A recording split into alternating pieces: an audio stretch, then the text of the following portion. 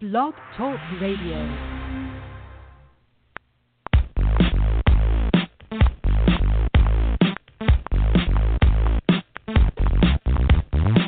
It's the GridironStuds show and the promo that's got the flow. Football knowledge from toe to toe with Amo, Talamino, and the other host you already know. Chad Wilson brings you the show. Dial us up, give us a call. We're waiting here to talk some ball. 347-633-9365 is the number to call. So don't sit around, no time to stall. Giving you football from wall to wall. And now we give you our two hosts, Emil and Chad, with your breakfast toast.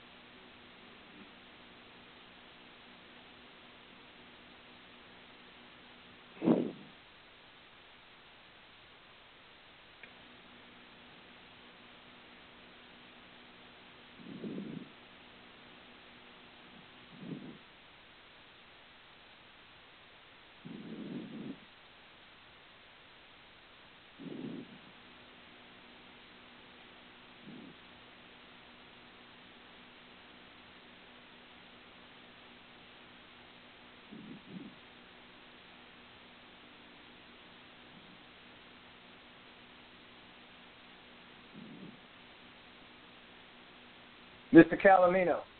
I'm here. All right, folks, we're going to try and have a show now. Experience a power outage. Don't ask me why. We'll blame FP&L, also known as Florida Power and Light. So we'll try and get things going here. Where were we? I think we were playing something like this. Let's run it back one more time and start from there.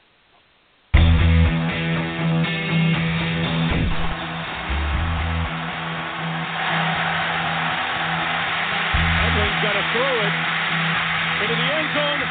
Caught, but touchdown! You've got to be kidding me!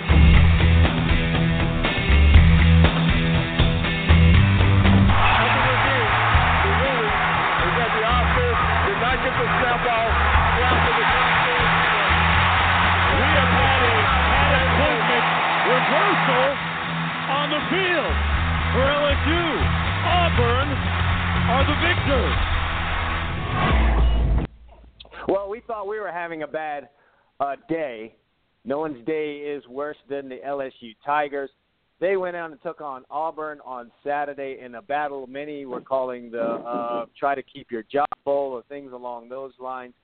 LSU thought they won the football game with an apparent last-minute touchdown pass, only to have it overruled, stating that LSU did not get the play off in time before the clock ran out. That result, an 18-13 win for Auburn, led to this. LSU has fired head coach Les Miles and offensive coordinator Cam Cameron. The two were fired on Sunday, a day after the Tigers lost 18-13 at Auburn in a game that came down to the final second. Miles is in his 12th season with the program. During his tenure, he led the Tigers to 2 SEC championships and 1 BCS national title during the 2007 season. LSU's defensive line coach Ed Ogeron will be named interim head coach of the 2-2 team. Well, Emma, the question here is, did you indeed see this coming? I think I did. I think I know your answer, but we'd like to hear it from the horse's mouth. You're calling me a horse now? Wait a second, well, I'm offended. There you go. It's not too hard to offend people these days, as we've come to find out. I thought they were setting them up. I didn't understand what they were doing last year. I mean, at that point, you know, the guy was pretty much fired last year, then saved himself, but you kind of had a feeling the first waves on the ocean were going to be the end for Les, and that's what happened. I mean, I don't know. I'm surprised he didn't see it coming, but, you know, he probably did and realized, hey, I'll take the money anyway. Yeah, word on the street is that Les became tired of the expectations from the fan base and the alumni and was pretty much ready to go. Of course, he wouldn't volunteer. There is money involved in this.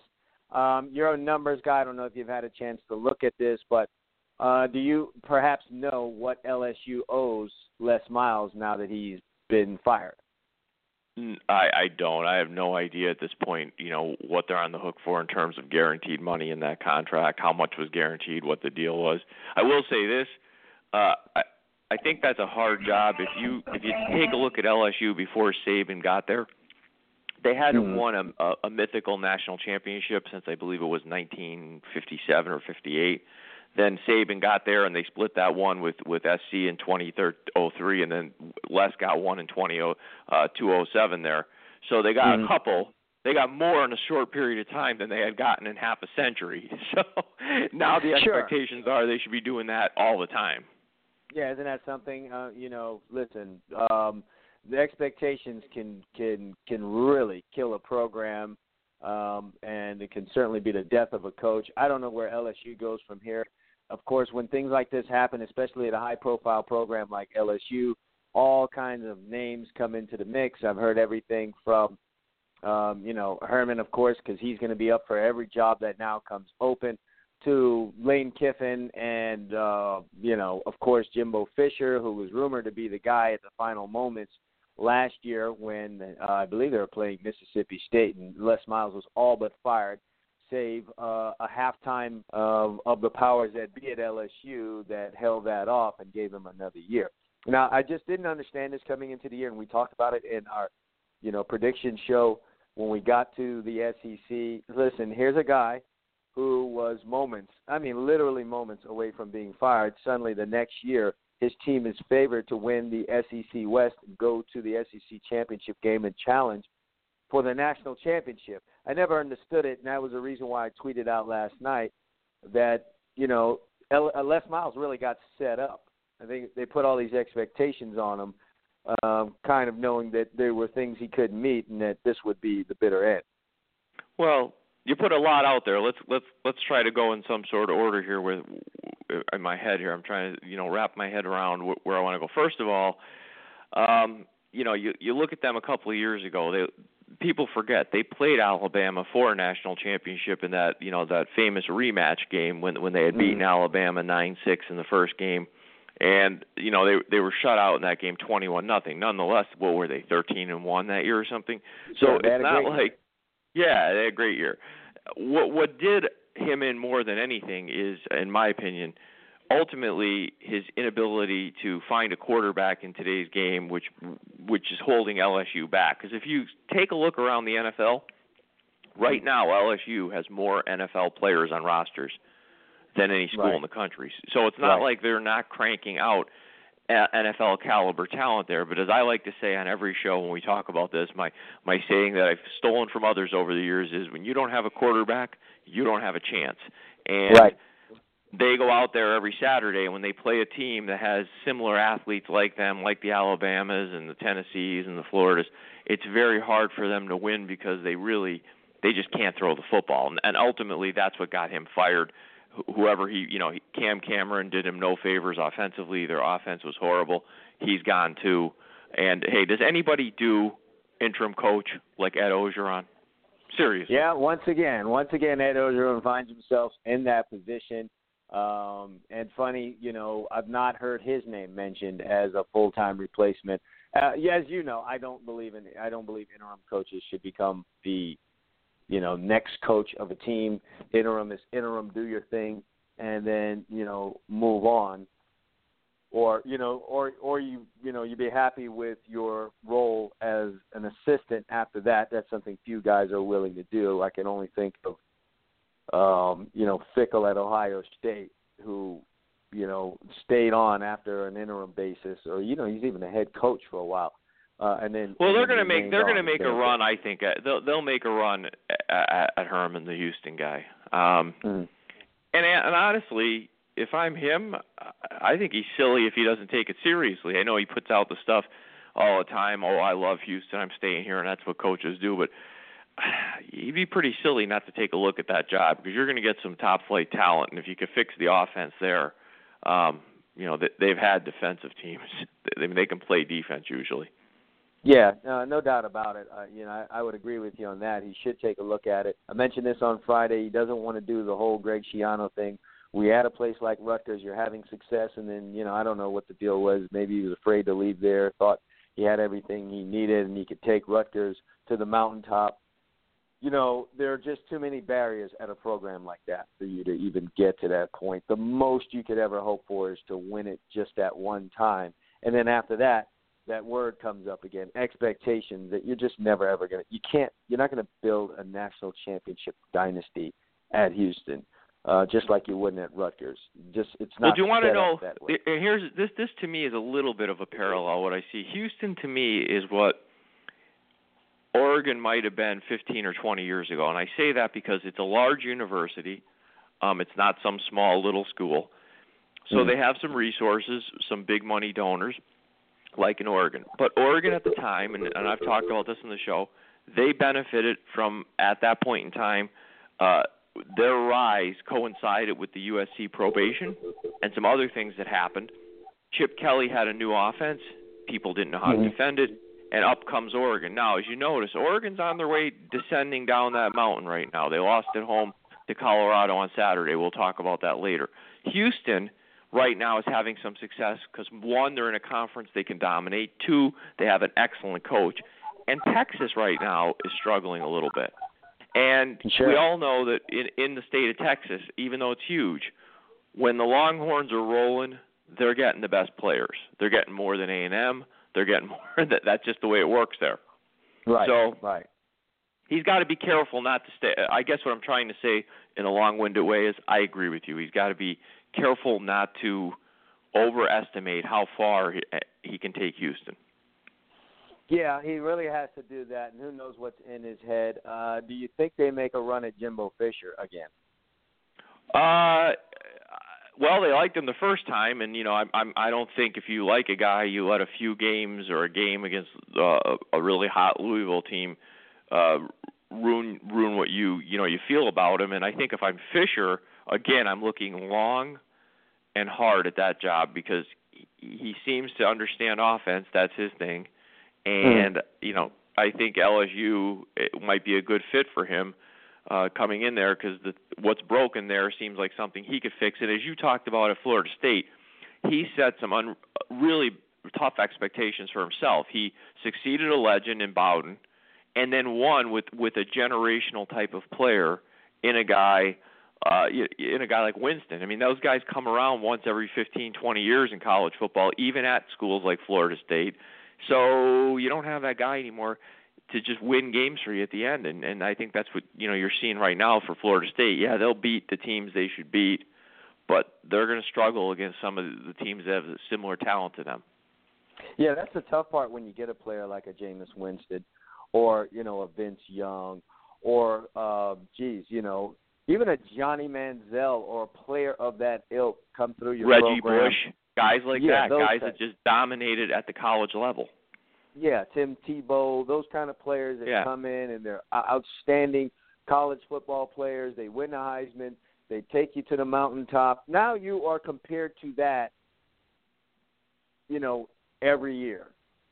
And that's just, not realistic. You get me on that? No, 100%. I mean, that's, you've got a guy that's really elevated your program from very good to almost unbeatable, and they're only there for a short period of time. And, the next guy that plays that position, the chances are just they're not going to be as good. And when they're playing those kind of key positions like quarterback, tailback, there's a fall-off. And it's hard for the coach because he's got this expectation from fans who don't realize, he's a good coach, but he's got a guy here that's, probably not coming our way again for another 20 years. Yeah, and so I think Jimbo Fisher really needs to look at that and ask himself, is this thing really sustainable for the long term? I mean, and I'm of course in a season like the one he's in right now, he's definitely got to be given that a good long hard look. And who knows if behind the scenes that is what pushed this move to happen. Well, let me throw a couple other names out there for you that could be available. How about Brian Kelly and Clay Helton?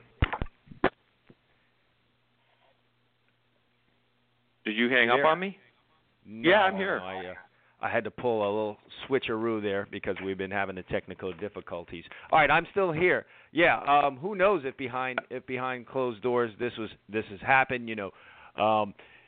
Jimbo Fisher may have been. Did you hear what I asked you, or did you lose me? Did you? I might have lost you on that. Did you ask me a question? Brian Kelly and Clay Helton might be available. What do you think about them for this job? I'm not so sure about Kelly being. I'm kidding, Chad. I hope you're not giving me a serious answer here. Yeah, I'm going to give you a serious answer because you know what? As crazy as that question may seem, there are people out there that are thinking about this. So. First of all, regarding your team, USC, who took a loss on Friday night, we didn't really have a chance to talk about that. They are now 1-3 on the season. When's the last time USC was 1-3? 2001. If Carroll's first year, I think they got off to a 1-3. That team was 2-5 out of the gate, and then they ripped off 4 in a row, and Carroll kind of got it rolling at that point. We got to go back 15, 16 years for that to happen.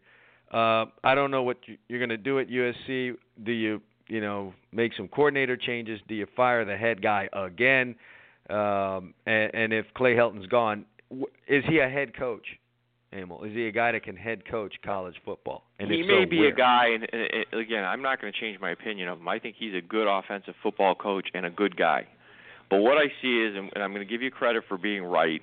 When I'm wrong, I'll admit I'm wrong. A little bit of my rose-colored fan glasses came into play there with liking him, because I do like him as a person. But you make a valid point. Here's what I think happens, especially at a school like USC, which really needs an attitude adjustment, in my opinion, the way the kids play. The kids play hard because they like Clay Helton, so they get him hired. Mm-hmm. Now, you ask yourself, why do they like Clay Helton? My guess, without being there, is they like Clay Helton because he's a nice guy. They like him. They don't necessarily respect or fear him, and there's a big difference, okay? Mm-hmm. So they get him hired. They play balls to the wall. He's hired. They relax. They go, oh, we got coach hired. Since he's been named the full-time USC coach, which was late last year, you know what USC's record is? 1-5? You nailed it. 1-5. Yeah, 1-5. They've got a win against UCLA, and in between there, they got a loss to Stanford, a loss to Wisconsin, a loss to Alabama, another loss to Stanford, a loss to Utah. Yeah, and, people will say the win that he did get, the one out of that 5, was the one that got him hired, beating the crosstown rival UCLA. So that's going to be interesting there. So I think he's probably, and if you're USC, I think the way you got to play this is if you're going to fire him, which I think they will eventually. You've got to do an extensive nationwide search. None of this, we're going to name another guy like Lane Kiffin or Steve Sarkisian.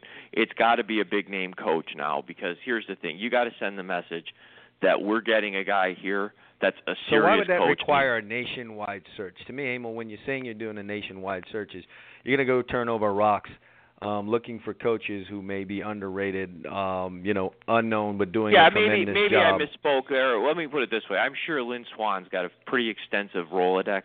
Lynn Swan's a college football Hall of Famer and an NFL Hall of Famer, okay? Okay. I hate to do this, Emil. I hate to do this, but it's just, you got to do it because, that's what fans want, and we're doing a, sports talk radio show here. So give me a short list of replacements if USC decides to fire Clay There's Helton. some guys I'm making calls to. I want to know if Herman's interested. I want to know, I want to know if Chris Peterson's interested. He was supposedly interested last time, except that he didn't like the administration that was in place to USC. Whoa. I'm going to call a timeout. I think I'm going to throw a flag. We discussed this before, did we not? You said he's not an LA guy. I know. Not an LA guy, not cut out for this. Better in Washington, better in places like Boise State. Can he go be in Los Angeles, where it's Hollywood, and operate in the same fashion? Now Probably he's on not. the list? Well, you got to call him, don't you? Just to find out what he thinks. What about what? The upcoming election, Trump or Hillary? You're not hiring him for the job at USC. Yeah, I guess you're right. Don't do that to him. But I'm also calling Kevin Sumlin. I'm giving him a call. He was very interested. Say what you want about Sumlin. Say what you want about, he won with Manziel, but he's proven to be a pretty solid guy at A&M, because people forget A&M's always the redheaded stepchild of Texas, and I'm sorry for A&M fans out there. It's not a shot at your program. I like A&M. But again, everybody in Texas falls in line long-term behind the Longhorns, period. So, right. What? And let's do this before we, go to a break here, because we're gonna, next segment, we're gonna jump in more into the action that took place on the field in college football this Saturday, and then, of course, talk about the NFL yesterday and some of the surprising things that went down there. But before we jump into it, let's say you have access. You're USC. Let's say you have access to any coach out there right now in college football, and I mean any coach, regardless of contract, etc. Give me 3 guys you'd want right now. And before you go and say Nick Saban, understand where Nick Saban is in his career. I understand. I'm not going to say Nick Saban. Matter of fact, that's one of the first things that popped into my mind is here. Nick's probably looking to get on TV soon. He's got a good personality. Sure. One would be Urban Meyer. I like Meyer. His record goes without saying. To me, he's right there with Saban as one of the great coaches ever in college football. If I could stomach him as a fan, I'd have to say, for 5 years, you can't go wrong with Jim Harbaugh until he just, makes you have that jaw disease from clenching your jaw because he drives you nuts. But he is a great coach. And would you be okay with him coming in and you kind of know it's 4 years and then he's going to be gone on to somewhere else? You're going to be looking for a coach again in 4 years. Would you be all right with that? I don't think, despite how great of a job I think the USC job is because of facilities and history and location and all that good stuff, I don't view the USC job as any more at max anyway of an 8-year job. Because I feel that way about my alma mater. It's a transient job, 5 years, 6 years, and then on to the next guy. It's a great job. Miami and USC are, even though they're great programs, they're great jobs to win a lot and get yourself to the NFL if you want to do that, or retire and go out as a legend.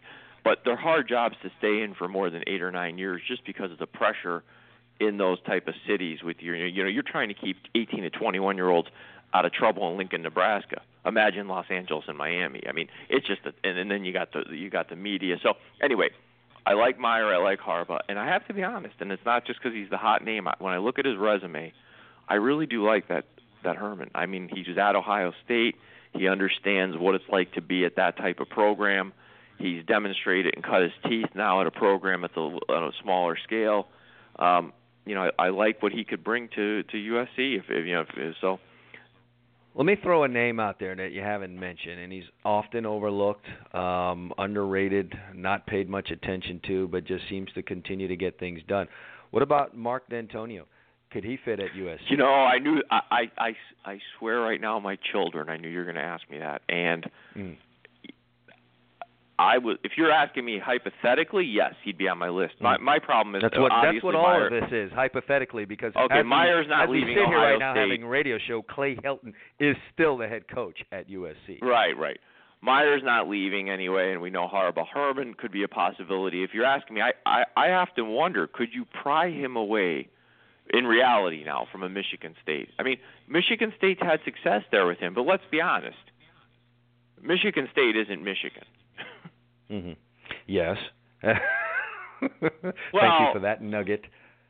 I'm saying in terms of public perception. I mean, he's done a phenomenal job winning, and they've gotten some good players at Michigan State. But could you imagine him with the way he runs his thing, with the cream of the crop type of, if he brought in some kids, a pile of them that were, highly rated, because he's a great coach.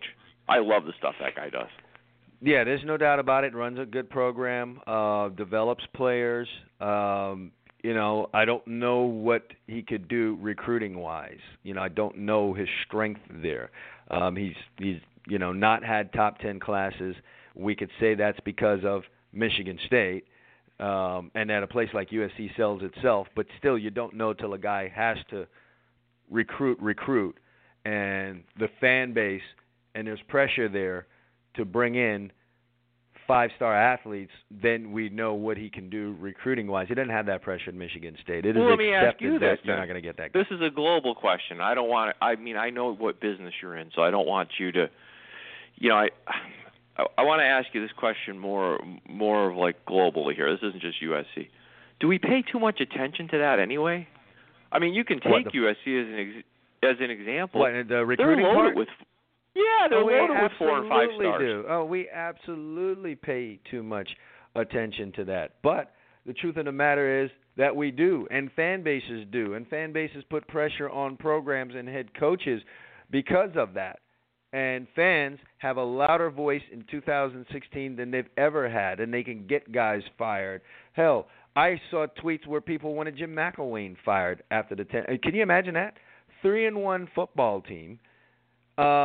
And they won 10 games last year, by the way. He won 10 games last year. Yeah. Yeah, and then you had idiot fans saying stuff like that. So they want the 5 stars at a place where 5 stars should be going to. And if you don't get them, you better be winning 10, 11 games, or they're going to come down on you like a ton of bricks. So, yeah, we pay too much attention to it, but it is the world that we live in right now. So if he were to come to USC, he'd either, A, have to be winning, like I said, 10, 11 games every year, or he'd have to be getting those 5-star recruits in, or there's going to be a problem. There's a big thing with some with expectations. So we'll kind of leave it at that.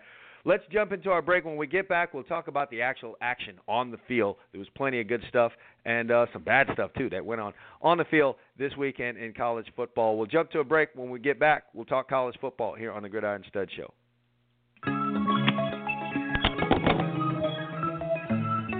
Just be the self-rich.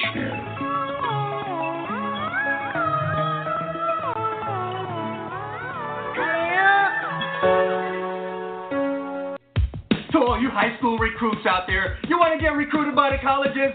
Step up and visit GridironStuds.com today. We got college coaches visiting. We've got people visiting. We've got fans visiting. If you want to be seen, get your video up there right now. It's easy. Create a profile. Takes 2 minutes. Stop playing games. Get off of Facebook. Take control of your future. GridironStuds.com is where you need to be today. Visit now, set your profile up, and let yourself be seen.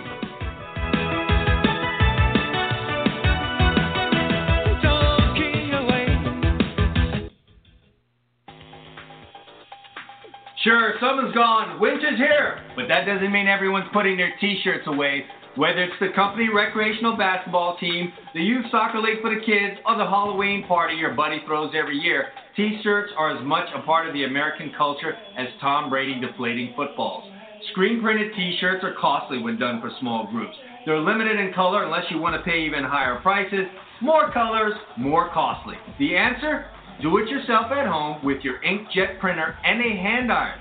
Whether it's your 7-on-7 team, your child's birthday party, or the family reunion, you can do it yourself and they'll look great. That's right, with heat transfer paper sold at tshirtsupplies.com, you can design your own logos, you can do the wording whatever you want, print it on your own inkjet paper sold by tshirtsupplies.com, and iron it on with your own hand iron. The design or pictures you put onto your t-shirts are limited only by your own imagination and creativity. If you dream it up and design it, the paper sold at tshirtsupplies.com can get it onto your t-shirt. By the way, don't worry if you haven't done it before. As T-Shirt Supplies has first-rate customer service, they'll help you get the right paper for your project and steer you in the right direction. Visit them at tshirtsupplies.com. That's t-shirt, no hyphen, supplies plural, all one word, .com. Or call them at 1-877-857-2737. It's 1-857-85-PAPER. tshirtsupplies.com. Go there now.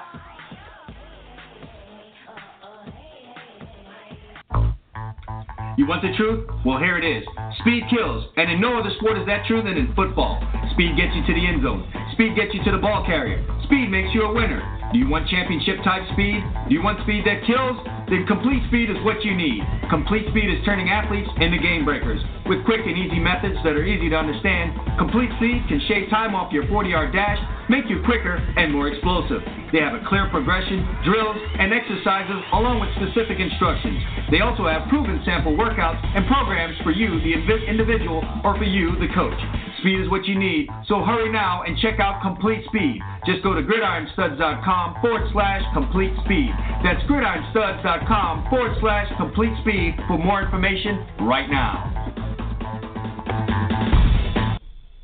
You're talking to the Rolex wearing, diamond ring wearing, kid stealing, wheeling dealing, limousine riding, jet flying, son of a gun, and I'm having a hard time holding these alligators down. Woo!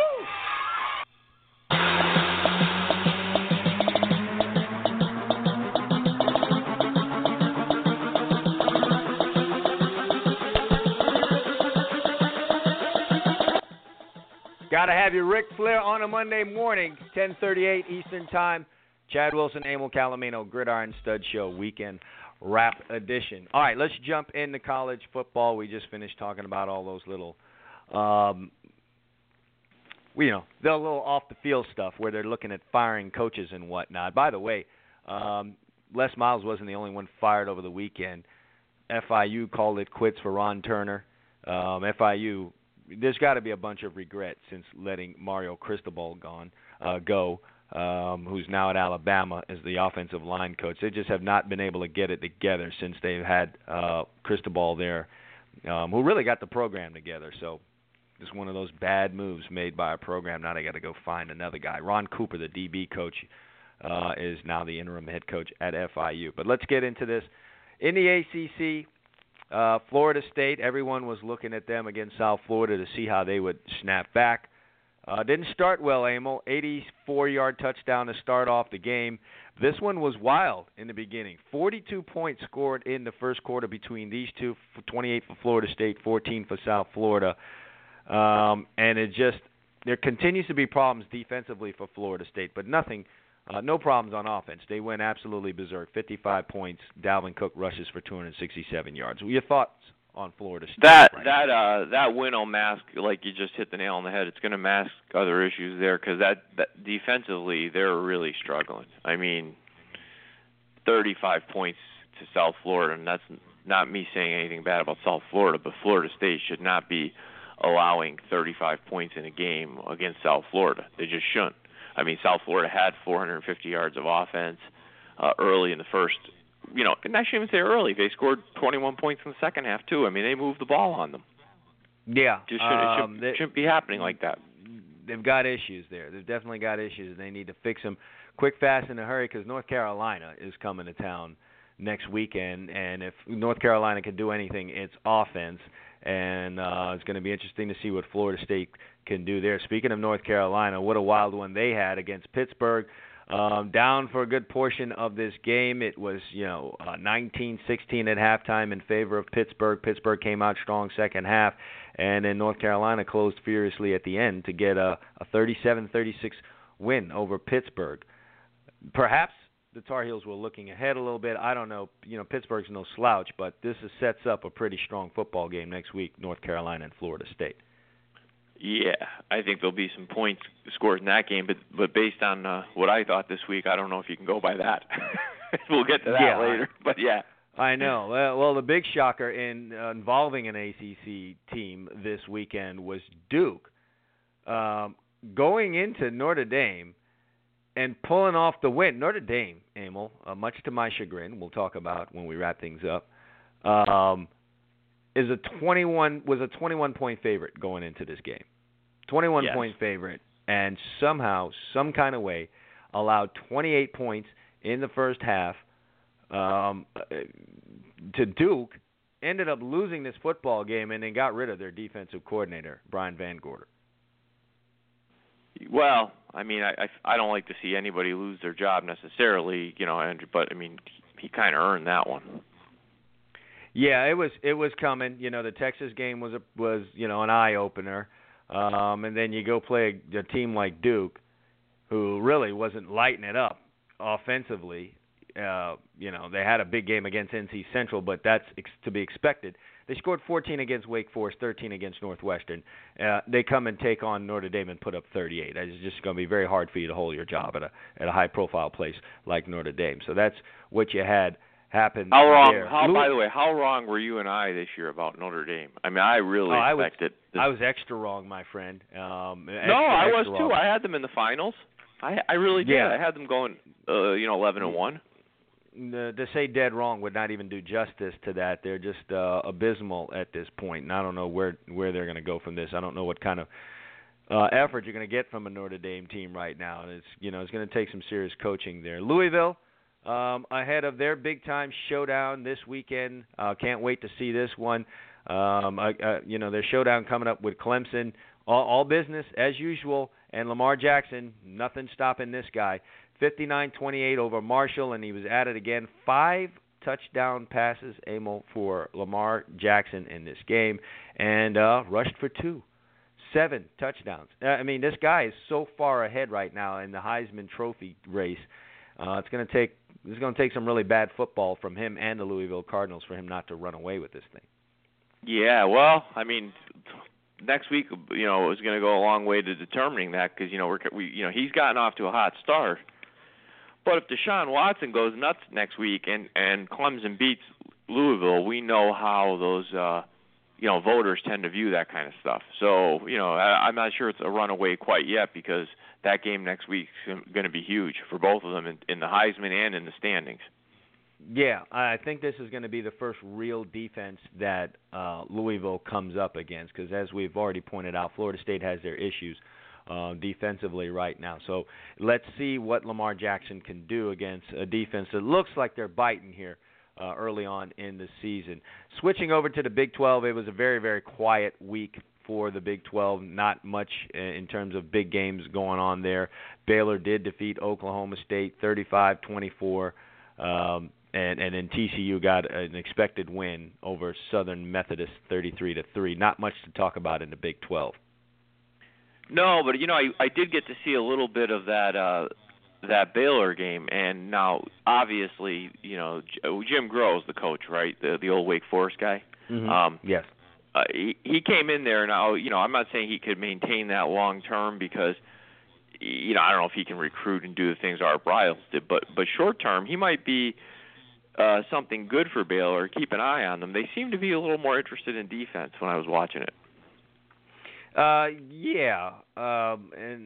that we'll see how far that takes them, but it was good enough to get them a win over Oklahoma State. The only surprise for me was West Virginia. I know how high you are on BYU, and I think they're a tough team too. But they got the 35-32 win over. They dragged BYU into a shootout and won. Yeah, well, but they were also a 9-point favorite in that game, so they were supposed to win. I was commenting Saturday, watching some games with my son-in-law, and I pulled up the BYU schedule, and I said, if I'm the coach of BYU, I'm going to the athletic director's office, blocking the door and hitting him over the head with a book. Here, look at the BYU schedule. Arizona from the Pac-12, at Utah from the Pac-12, home with UCLA from the Pac-12. Let's go to let's play West Virginia next. Okay, West Virginia's from the Big 12. We'll take a break. Toledo, no slouch, by the way. Then we'll go to Michigan State. We'll play Mississippi State. Then we'll go to Boise State. Go to Cincinnati. Maybe BYU is trying to position themselves for a move into a conference, and in doing so, they need to show that they can play big boy football, play a big boy football schedule. Maybe that's behind the scenes what's going on there. Otherwise, I don't know why you'd line it up that way. But nevertheless, that's the story there. Yeah, he's got himself positioned for a trip to a psychiatrist's office. Yeah, that too. But that's kind of what happens when you go play in one of these Power 5 conferences. You're going to lose your mind anyway. So maybe they're positioning themselves for that. Sliding over to the Big Ten, the big game in the Big Ten this weekend was Wisconsin and Michigan State. It also happened to be the only game that I got right out of my 3 picks this weekend. Went with Wisconsin, thought Michigan State might be a little too high off of the win against Notre Dame. Michigan State's got to be looking around like, man, we shouldn't have been that high over a win over Notre Dame. Nevertheless, they were. Wisconsin came out and put a boot to these guys. And maybe we got to take a little harder look at Wisconsin. We'll know more this weekend as they take on Michigan, but they totally dominated Michigan State in this game. Yeah, but you know what? You got to be careful, and this is good. You did a good job handicapping this game because what happens with Wisconsin, I noticed myself doing this as well. They beat a team like Georgia State 23-17. Sometimes that's just Wisconsin. I mean, they're boring. That's how they play ball. Yeah, they run the ball, and if they're not running it well, or the offensive lineman went out the night before, they're not going to score 50 points. They're going to beat you kind of boring, and then you kind of write them off. But they come in, all torqued up for a game like this. They always play good defense there, and I think with Michigan State, we have Les calls all the time. He's a big Michigan State fan. I think we could all agree. They lost some guys from last year's team, and we respect the coach so much. We may be overestimating Michigan State based on that Notre Dame win, which, as you said, we're seeing maybe isn't that much to get excited about right now. Sure. I think that's a lot of what happened there. But we're going to, like I said, find out more about Wisconsin this weekend as they take on Michigan, who totally, this is so far away from our childhood days. Michigan and Penn State would never see a score like this. 49-10. It was just funny to even see something like that going down.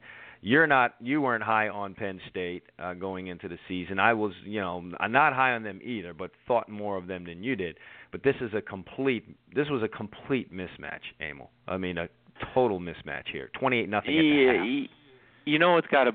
What kind of bugs me a little bit, and I'm not any great Penn State fan, of course, but I don't hate them either. Harbaugh's up 42-10 in this game, and he just, a couple minutes, a minute and a half left, something like that, on the Penn State 3-yard line. He's first and goal at the 6. Mm-hmm. There's 2:13 left in the game. They're not going to call timeout down 42-10. And if they do, well, then damn it, run it in if they want to call timeout. But they're not. Take a freaking knee. Show some class. You're up 42-10. You're asking Jim Harbaugh to show class. He's not about that, man. And Emil, I'm not one to get down on a guy about that. You have to create a mentality. That's how I feel.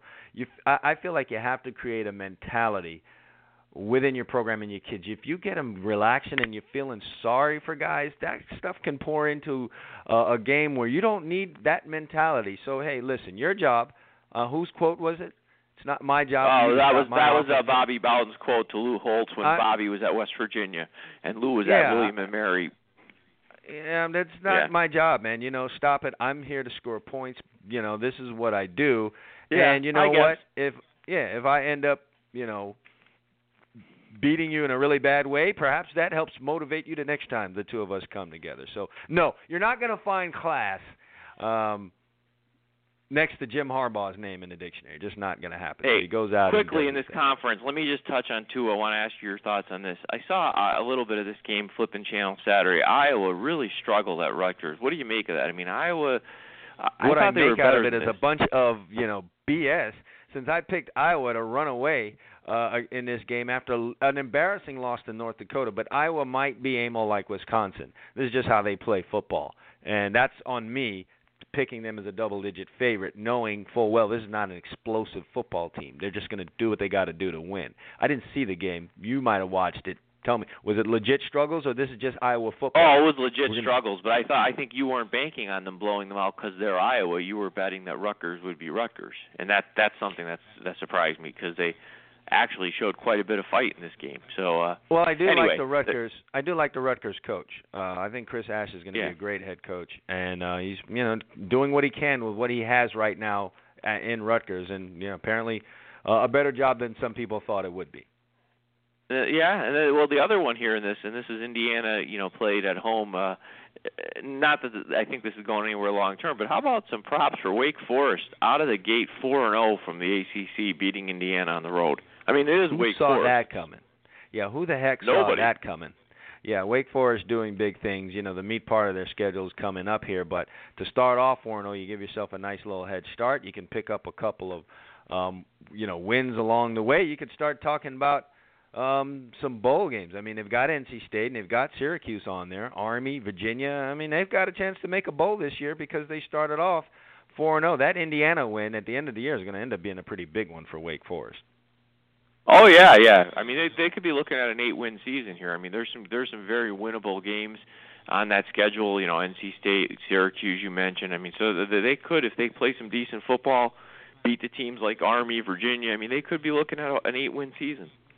Definitely. Well, sliding out west now, Pac-12 action. We already talked about USC and Utah. We didn't really get into the meat and potatoes of that game. I mean, USC had control there for a good while, and then in the fourth quarter, something happened. Utah decided they wanted to start throwing the ball around, went right at Adoree Jackson in that last drive. I don't know what's going on defensively with USC. What's the bigger problem for you? Which unit is the bigger problem? I watched the fourth quarter. Listen, I have to make a confession. I might have to give back part of my USC card. That game started at 9. I watched it.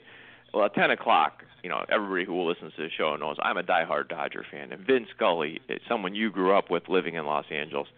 One of the classiest guys that ever, did a game, 67 years. He's retiring, and they're doing a big pregame ceremony. I mean, it was great.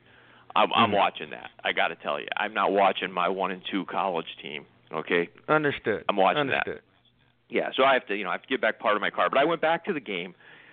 There's a lot of things that trouble me, having been a lifelong fan.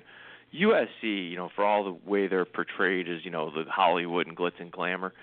USC played football, from John McKay up through Robinson and Carroll, more like an SEC team. They cranked out huge offensive linemen, mean offensive linemen, defensive linemen. That's not there right now. You watch USC up front, they're soft. I mean, that kid, Zach Banner, he's 6'9". He's a right tackle. His father is former NFL player Derek Kennard, played for my Cowboys. He spends more time shaking hands and picking guys up than knocking them on their ass. Okay, I'm picking on him, but that's that whole program there. Adoree Jackson, and you could speak to this when you get a chance to watch some film. I mean, that's your thing. I mean, I don't know much about playing corner, but I can just tell watching it, he looks like he has no technique. He stands out there, and it's kind of like, I'm a better athlete than you, so I know you can't outrun me. So finally in the second half, Utah looked and said, wait, we got a 6'5" kid. This kid's giving him a cushion. He's 5'11". We'll just keep running slants. They basically ran slants all the way down the field. They did that, and then some other routes too. And I think it's some of that with Adoree Jackson. It's just like, I'm going to win this thing on being an athlete, and at some point he's going to have to get some technique. His biggest contribution though is as a return man, which he did provide. He did provide his worth in this game, running. I think it's his 6th return for a touchdown back in this particular game. He's a phenomenal return guy, and that's where his skill set lies as far as I'm concerned in the NFL, is really on the offensive side of the ball as more of a slash type of player. I really, unless somebody coaches him big time in the art of playing cornerback, I don't know how he's going to do it in the NFL, because he uses nothing as far as technique. Probably as a nickelback. I see him more getting in the slot and taking on some of those quicker slot guys and trying to make his way there. I can't see him on a Sunday lined up in front of a Dez Bryant or an A.J. Green or a Julio Jones or Brandon Marshall. I don't see him being able to win those type matchups. No. At the next level. That's not going to be him. But he will provide you with some excitement when the ball does indeed hit his hand. So that'll be interesting to see. Also, a big surprise, and this would also probably symbolize the end of, a little run. It didn't result in a championship for them, but they did garner quite a bit of attention. I'm talking about Oregon. They get toppled at home by Colorado. You know what? People are still thinking of the Colorado of the last couple of years. This is a different football team. They showed that last week when they battled it out with Michigan. So this is not the old Colorado of the last few years, but I didn't think Colorado was ready to pull off a win like this. No, and I think it kind of, the last 2 weeks are very symbolic. And if you remember, I was on Oregon from the jump when they played that first game. I think it was against UC Davis, and I saw the score floating across my screen, and I kept seeing this, subdivision team scoring points. And I think the final was 51 or 53-28, something like that. And that kind of put my antenna up on them. Last week they lose one at the end to Nebraska. I think Nebraska's a decent football team, but they're not the Tom Osborne Nebraska. And this kind of just puts the cherry on the cake. I think this is officially the signal that Oregon's coming back down the hill here. Yeah, well, do they call Chip Kelly back? You think Chip Kelly would go back to Oregon?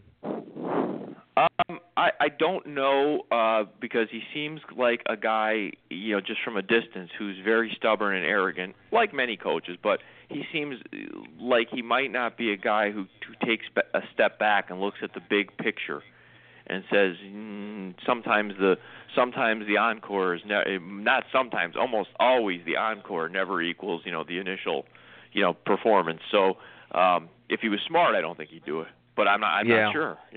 More on Chip Kelly when we get to the NFL part of this thing. And then also in the Pac-12, Stanford and UCLA, I was seeing the score of this game while I was over there in Tennessee listening to Rocky Top over and over and over again, and saying to myself, I think I was probably right on this thing. And then somehow UCLA turned into UCLA in the last few minutes of this football game, because they had a chance to win this game, and I felt like Stanford might come in this thing a little flat after the win over USC, and UCLA could do enough to win it.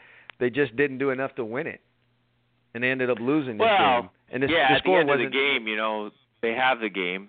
They're up 4, so Stanford needs a touchdown to win this football game, and there's 16 seconds, 20 seconds left in the game, something like that. And, the kid from Stanford throws a 15 or 16-yard touchdown pass, and pretty much that's it. I mean, they win the ball game, and for those, they mentioned this, by the way, on the telecast.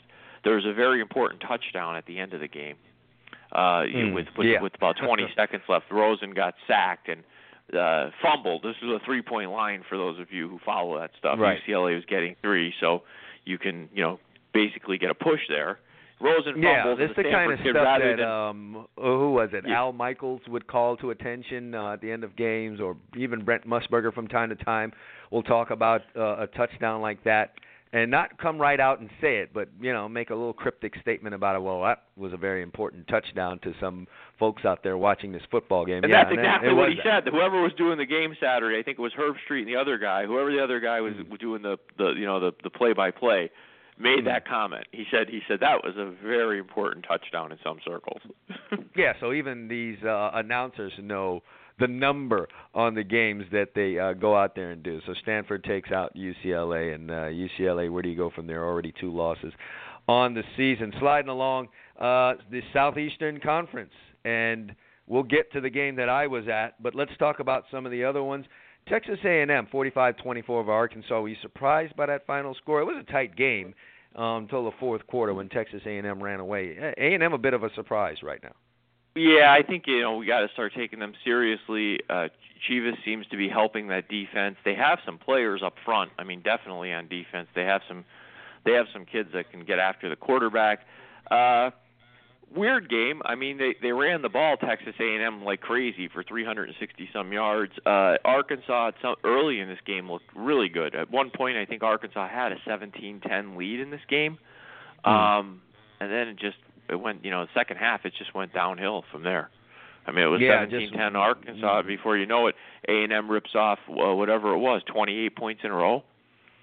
Yeah, it got weird there really quick and fast, and hell, I can tell you up close what it's like when the home team flips momentum back to their side and the crowd gets loud, as you know they can in College Station. Little note from the box score here: Trevor Knight, your leading passer and rusher for the Aggies in this game, 225 yards passing, also added 157 yards rushing. Trevor Knight paying dividends for Texas A&M. Auburn and LSU. We discussed this when we talked about Les Miles. I knew this would be a tight game, Emil. It doesn't get any tighter than this. I just thought LSU would pull it out at the end because I'm, not thinking a whole bunch about Auburn this season. They already had 2 losses. Had they lost this game, they would have been 1-3, and then I think Gus Malzahn would have been the one let go, yesterday or today. But as it stands, LSU takes their second loss of the year and lose their head coach. Yeah, it was kind of like when they did that whole instant replay at the end of the game. I think Malzahn and Miles should have came to the center of the field and held hands to decide who gets the boxes. They really, that is a very, that's a great statement right there. I mean, they should have come to the middle. You know what they should have looked like? When it's Miss Panama and Miss Colombia at the end, and they just hold each other's hands with tears rolling down their eyes, nervous, shaking. Who's it going to be? Well, damn it, man, it was Les. Les, sorry, buddy, you're the one. Les, I left the boxes underneath the tunnel near your locker room. Good grief. That will forever be called the U-Haul Bowl, and the winner of the U-Haul Bowl was Auburn. Les, you got to pack, buddy. You're out as the coach of the LSU Tigers. Also in the conference, Mississippi opening up a first aid kit on Georgia, and unlike anything they've done so far this year, they beat it up in the first half, 31-0, by the way, which is obscene to even see happening to a Georgia football team.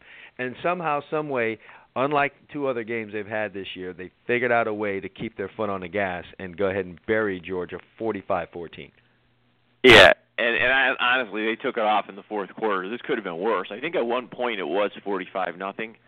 Georgia got a touchdown at the end of the third quarter, then one in the fourth, and Mississippi put their backup quarterbacks in. They used their second and third string, from what I remember here, or at least their second, I know, got in the game. So they kind of took their foot off the gas. This could have got worse. Georgia's kind of young. I think their ranking, not just because of this game, I felt coming into this game, a classic example of people ranking on record.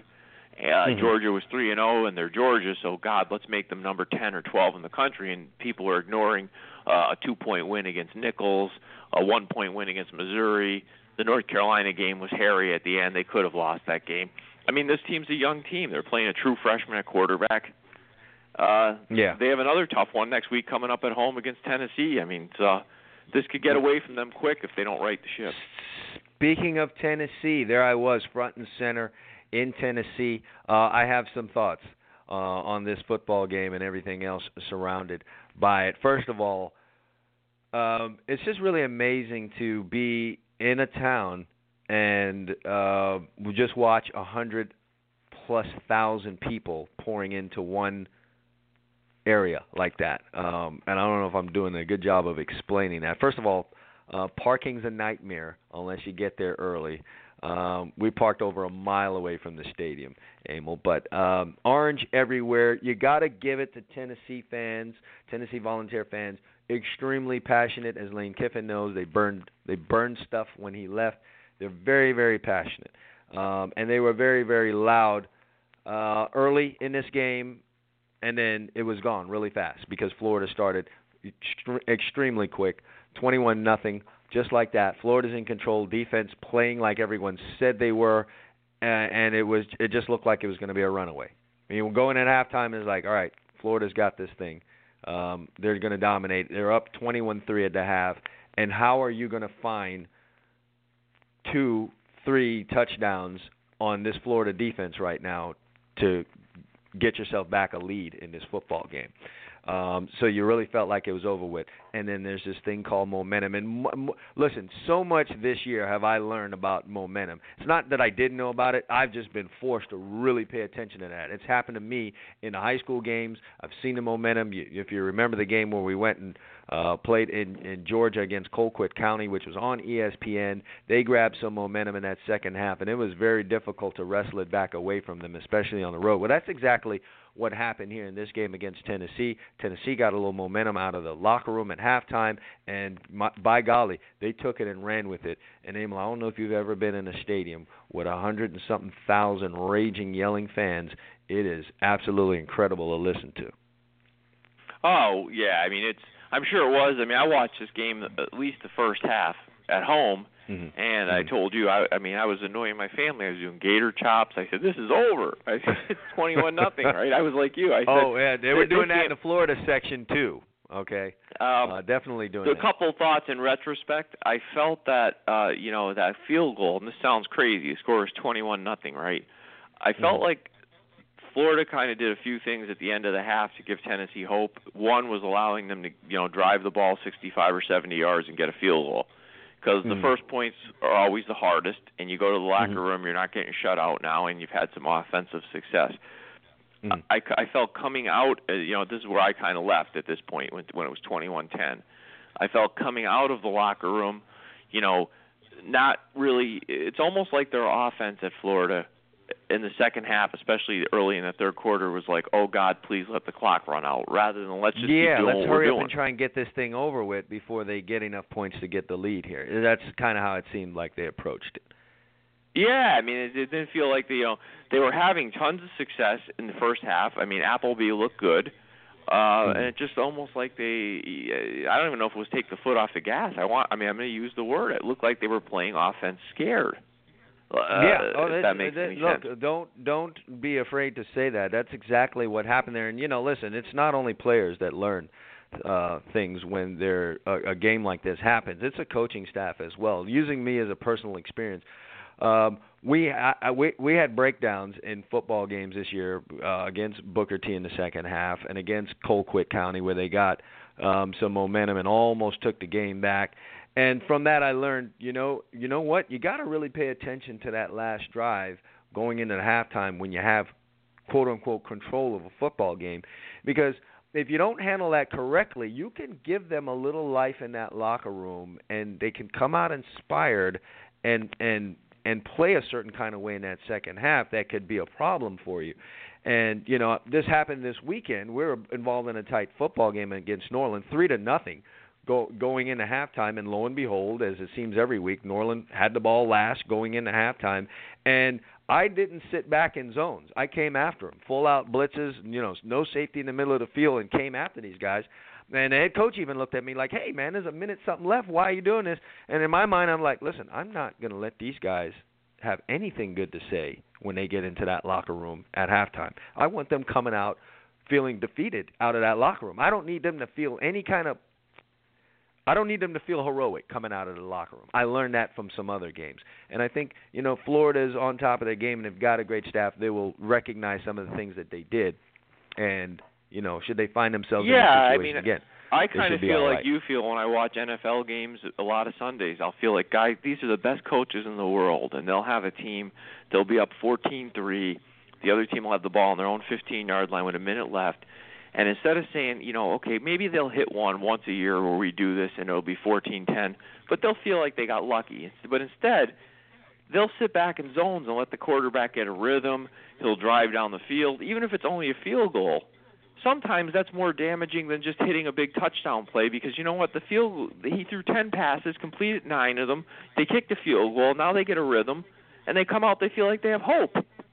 Yeah, it's almost worth it to me to take that gamble or risk that we leave someone one-on-one in coverage and something happens and they catch a ball for a long touchdown than for a team to have successful play after successful play after successful play. I think there's a difference between those two things. I can go in at halftime and say, man, they just got lucky. They got one on us. But if it's 7-8 plays in a row, they go down there, it's like we're clicking, and we're going to continue this when we come out of the locker room. And, lessons have to be learned there for Florida. I don't know. Maybe I'm an optimist. Obviously, everyone knows I've got a kid on the team.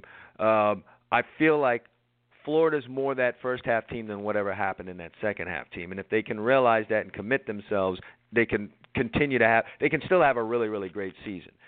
But if they get let me pick your brain for a second before we move on from college football in general.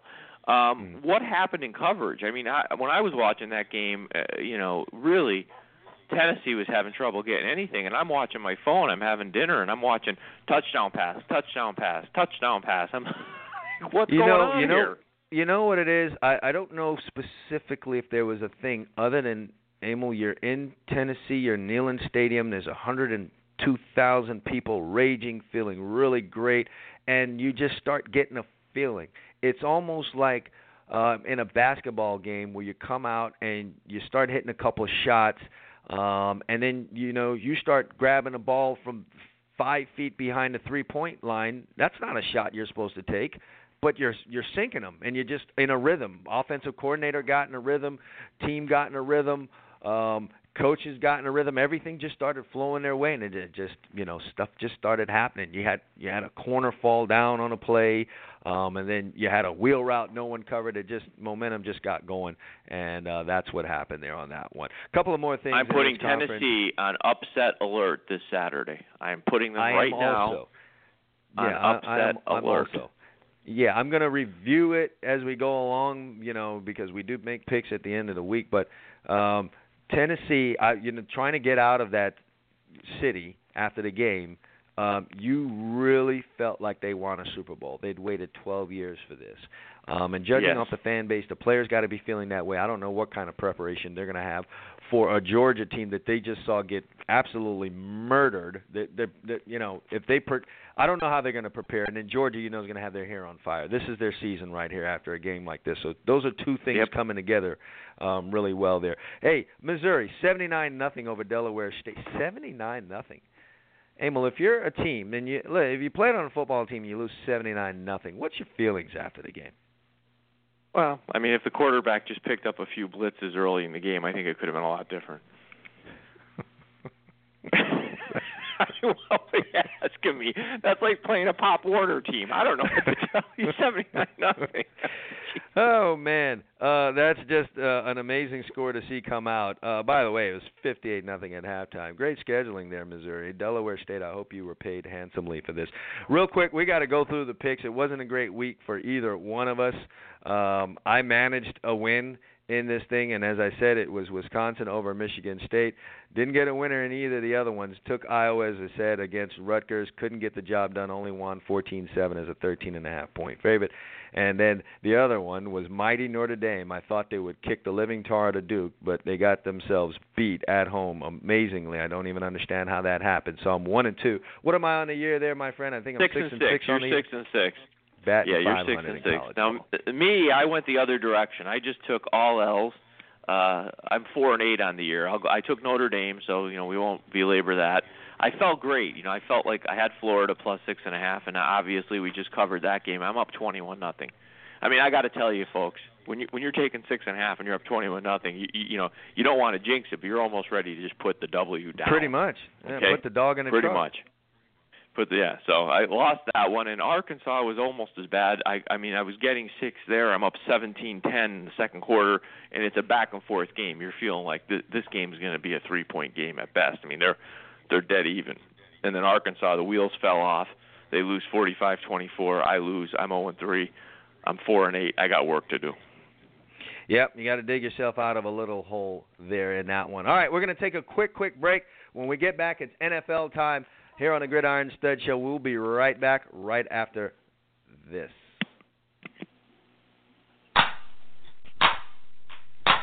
No matter how hard you try, you can't stop us now.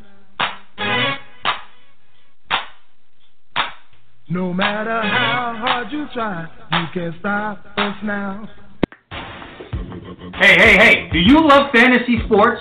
Do you love money? Do you love excitement? Well, get ready, because you may have found your heaven. FanDuel has combined all of these great things into one amazing website. Turn your love for sports into money and excitement with 1 week and even 1-day fantasy leagues with a chance for enormous payouts. FanDuel pays out over $10 million in winnings weekly to its members. That's right, $10 million. One member has made over $600,000 playing in their league. Another customer entered a 1-day contest for $25 and get this, cashed out $25,000 that day.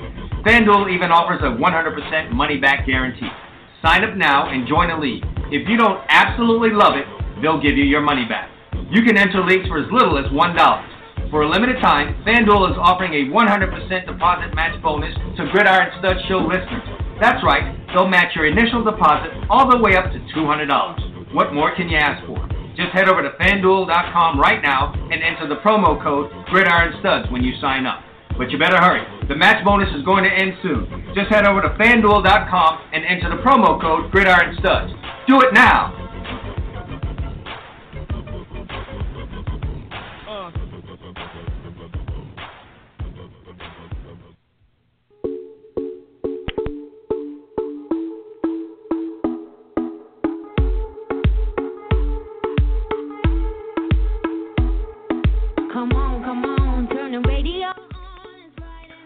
We're back here on the Gridiron Stud Show. Weekend wrap. Man, we're already 3 weeks through in the NFL. Can you believe that? 3 weeks already in the books. I know. Man, a lot of interesting stuff going on there. Look, let's jump into this right now. Emil, I think we're forced to admit this. Philadelphia Eagles might be better than we thought they were going to be. I think so. I mean, you got to be impressed. Obviously, it doesn't take any analysis listening to us to figure you got to be impressed with what they did yesterday. They were, Wentz looked really good. I'm excited. It's funny. Most of my dislike for the Eagles has more to do with the fan base, especially right now. It seems like they have a couple likable characters there. I mean, the coach, it's hard to not like Peterson, and Wentz seems like a nice guy. So I'm excited for the rivalry I think is going to develop there between the two quarterbacks, the two rookies in that division. Yeah, I continue to be impressed with the play calling for Wentz. I don't want to take anything away from the kid. He's handling what they're, putting in his box there pretty well and running it the way that it needs to be run. But I do need to point out, because this is often overlooked in looking college and NFL football, you just, you tend to focus on what you're seeing on the field, which are the players, but there's some coaching going on there, and Philadelphia doing an outstanding job calling plays for this rookie and putting him in positions where he can be successful, and that was the deal yesterday. 23 of 31, 301 yards, 2 touchdowns against. This is not just an ordinary – this wasn't Cleveland's defense, okay? This is a Pittsburgh Steelers. No! Granted, Steelers might have been a little high off of a Cincinnati win, but nevertheless, this is still the Steelers that he cut up yesterday. Pardon me? Yeah, definitely. The Steelers. I mean, they have. Listen, the Steelers. You could say what you want, because I think they do have some issues with their coverage, but they're still the Steelers. And he looked very comfortable back there yesterday. I was impressed. I mean, I like the way he throws the football. He throws a nice ball. I mean, he looks like he's going to be a really good player. When you look at the games yesterday, what was the most surprising thing to you? Something comes to my mind. Let me see if we're on the same page. What was the most surprising thing you saw yesterday in the NFL? Well, I mean, for me, the magnitude of the beatdown that the Bills gave the Cardinals. I mean, I'm never surprised when a home team wins a football game in the NFL. Winning on the road in the National Football League is hard. It really is. But the magnitude and how easily, I mean, the Bills controlled that game beginning to end, won it by a couple scores, 33-18. I was surprised by that. Yeah, I wasn't as surprised just because, I have a little coaching background on this, and I think for one game when you make the kind of changes that the Bills did, you got rid of an offensive coordinator and you bring a new guy in there, Cardinals are going to be off. They just don't know. You're surprised by almost everything that's being called there, and it just takes a little bit of time for you to catch up. And if the team can hit you hard early, which is what happened in this game, then, now it changes everything that you wanted to do. And the Bills got out fast on the Cardinals. So I wasn't as surprised. Thought that could happen. Yeah. The true test will be what the Bills can do now that there's a book is starting to be formed on this offensive coordinator. Do they go back to where they were? The biggest surprise for me was what happened right here locally. Not for the life of me did I expect a back and forth. Surely didn't expect an overtime football game for an 0-2 Miami Dolphins team coming home in their home opener in a brand new stadium. I do say brand new, but almost brand new because of all the renovations made. A good crowd you're going to have there. A chance to show something against a wounded Browns team. Not a good team to begin with, and then wounded. They're starting Cody Kessler for crying out loud. Terrell Pryor, they ran a platoon at quarterback, and that resulted in an overtime football game. That surprised the heck out of me.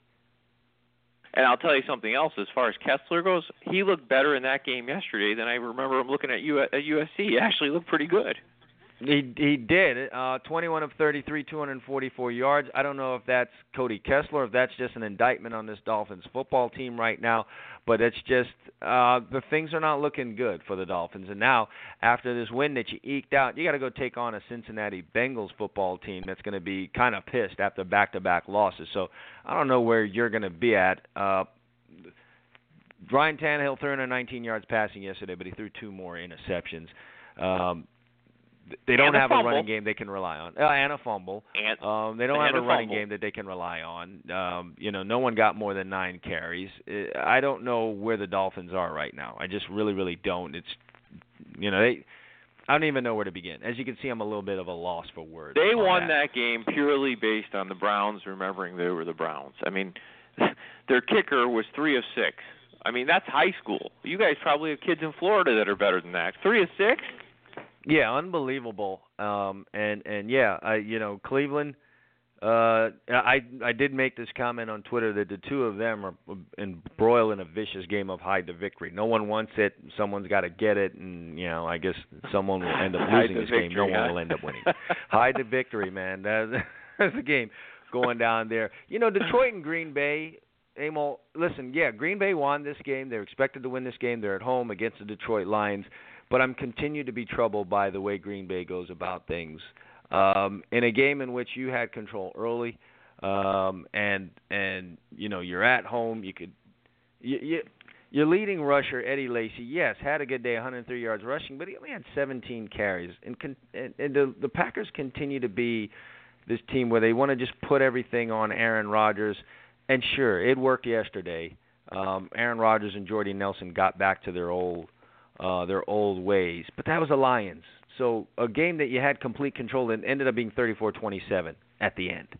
And and you had, it wasn't like the Lions scored with 10 seconds left to make it 34-27. They scored with 3:30 left in the game. So basically, they were within an onside kick or a defensive stop from getting the ball back and tying this game. So that would trouble me if I was the Packers. There's different ways, as you know, scores end up a certain way. If they scored with 10 seconds left and the final was 34-27, I'd say, well, okay, whatever. But they had a chance to actually get the ball back and try to win this game. So that would trouble me if I was Green Bay. Yeah, I'm just not. I don't get a good vibe out of Green Bay. You know what? Minnesota went out and performed again, and that defense is tough. I was a little hesitant on Vikings. I thought there was a lot of hoopla moving around this team because, I think you're going to eventually feel the loss of Adrian Peterson. Yes, he wasn't necessarily producing, but at some point defenses are going to, change the way that they defend you because, he's not back there. So I wasn't really big on it. Sam Bradford didn't have a big day, and as expected, Stephon Diggs drew some coverage in this contest, only had 4 catches for 40 yards, but the defense was still playing championship style. 8 sacks. 8 sacks. Yeah. But this is. Let me ask you this: Yeah, it's a great defense. I mean, I'll tell you what, right now for me, and maybe you see someone I'm missing here, and I know you're a closet Seattle fan. You know, you've got a couple teams there. You do pull a little for my Cowboys, so I'll give you a pass. But I think the two best defenses in the league right now are Denver and Minnesota. I can't go. How could I go against that right now with what both of these teams are doing? They're going out and they've played some quality competition, and they've made them look inferior. I mean, between the sacks, along with the 8 sacks, they picked off Cam Newton 3 times yesterday. And this is Carolina Panthers. This is a solid football team that they went to their house and did this to. So, hats But this off is to the old Vikings. Carolina so far. I mean, remember before last year, and even last year, what they were able to do in Carolina, I think, is they were able to mask some of the issues they had up front. They would get the running game going early, and if they can get off and get some success, then the play action works. It takes pressure off Cam. He moves around. Their offensive line, you remember, he was taking a lot of hits the year before last. People forget because of the season they had last year. We came on this show a lot of times saying, what are they doing in Carolina? They're going to get this kid killed. Well, that seemed like old Carolina yesterday. Yeah. They couldn't block. We'll have to see how this progresses. Right now they don't have a lights-out running back either, someone that could strike a little fear. They realize that if they're going to do much in the running game, Cam Newton has to be a big part of that, and he's taking these shots. So I don't know how anxious they are to even call plays like that, have that going on, So that's going to be a little bit of an issue for them going forward. But hats off to Minnesota, still playing hard, doing some big things over there. You know what? There wasn't much to talk about, when the Ravens take on the Jaguars. Very boring, 2 boring football teams. Not, neither one of these teams expected to be playoff teams. But there was a little game inside of the game there. Jaguars rookie defensive back Jalen Ramsey found himself on big-time veteran Steve Smith. And a little bit of war of words ensued between the two. And let me tell you something, Emil. I'll tell you this about Steve Smith. You can, on a particular Sunday, take 3 L's as it pertains to Steve Smith. He could beat you on the field. He could end up beating you up because he's done that to a couple of guys. Really cock diesel, strong guy with a lot of fire and a pretty decent fight game. And then he's pretty harsh with the words, too, when it comes to social media or interviews after. Very witty. My hat's off to him as a guy who's pretty slick at the mouth. I've been impressed by some of the words Steve Smith has been able to put out. He did tell Jaguars rookie, I have shoes with stronger thread than you. So, he's good with it. And this was in response to these quotes by Jalen Ramsey after the game. Nobody worried about him. Come to me, what I'm saying, on some disrespectful stuff. You know what I'm saying? The game over with. You still mad because I was locking you up? All right, go sleep on that. I ain't trying to hear that after the game. So you vowed that he wouldn't get in your head. But you managed to get in his head, you think? What you think? You tell me. You tell me. Anytime I lined up on him. Y'all go watch that. Y'all tell me who got in who head. He came up to me after the game. So those were the words from Jalen Ramsey about Steve Smith, to which Steve replied back, I've got cleats with stronger thread than you. So a little bit of war of words between those two guys. And, Steve Smith, I don't know if he's the right one to be mixing it up with Jalen Ramsey, the rookie, but nevertheless. Wait, I take umbrage with what you said about the Ravens. 2 boring teams. I'm looking, the Ravens here are 3-0. Yeah, a boring 3-0, by the way. And if you went out in the street and you asked people, well, what's the record of the Baltimore Ravens, I doubt anyone outside of the Maryland area would be even to tell you that. And say they weren't good. They're just boring right now. Not a whole lot going on there. It sounds like you're not. It sounds like you're not quite buying in yet to the 13-7 win against the Bills, and then back-to-back road wins against the Browns and Jags in close games. Yeah, it sounds like not all that impressed. No, right. no, but you want to see quickly some more competition. before our show ends here, which it will very soon, we do need to run through these picks. I'm going to do it real quick. NFL-wise, my lone winner yesterday, Kansas City, is a 3-point favorite at home versus the New York Jets. Runaway winner, easy. Thought that would happen. It went down that way. Cincinnati, thought they would be able to do something in this contest.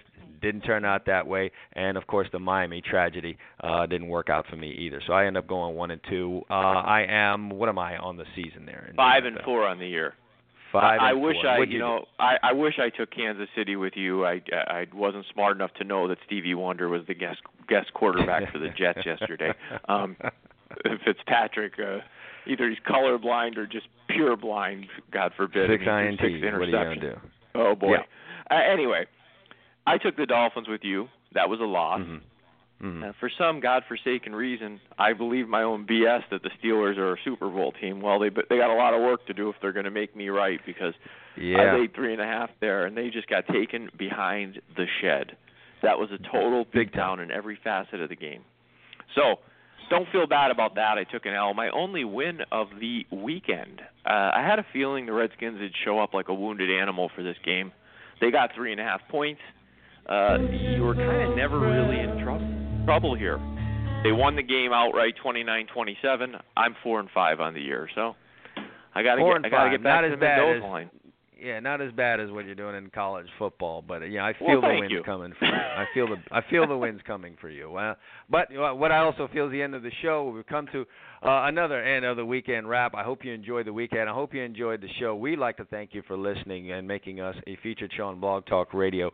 And listen, we're back on Friday, wrapping this stuff up. Well, not wrapping it, but previewing it for you. So we'd like to see you here. For Emil Calamino, I'm Chad Wilson. Thanks for listening to the Gridiron Stud Show.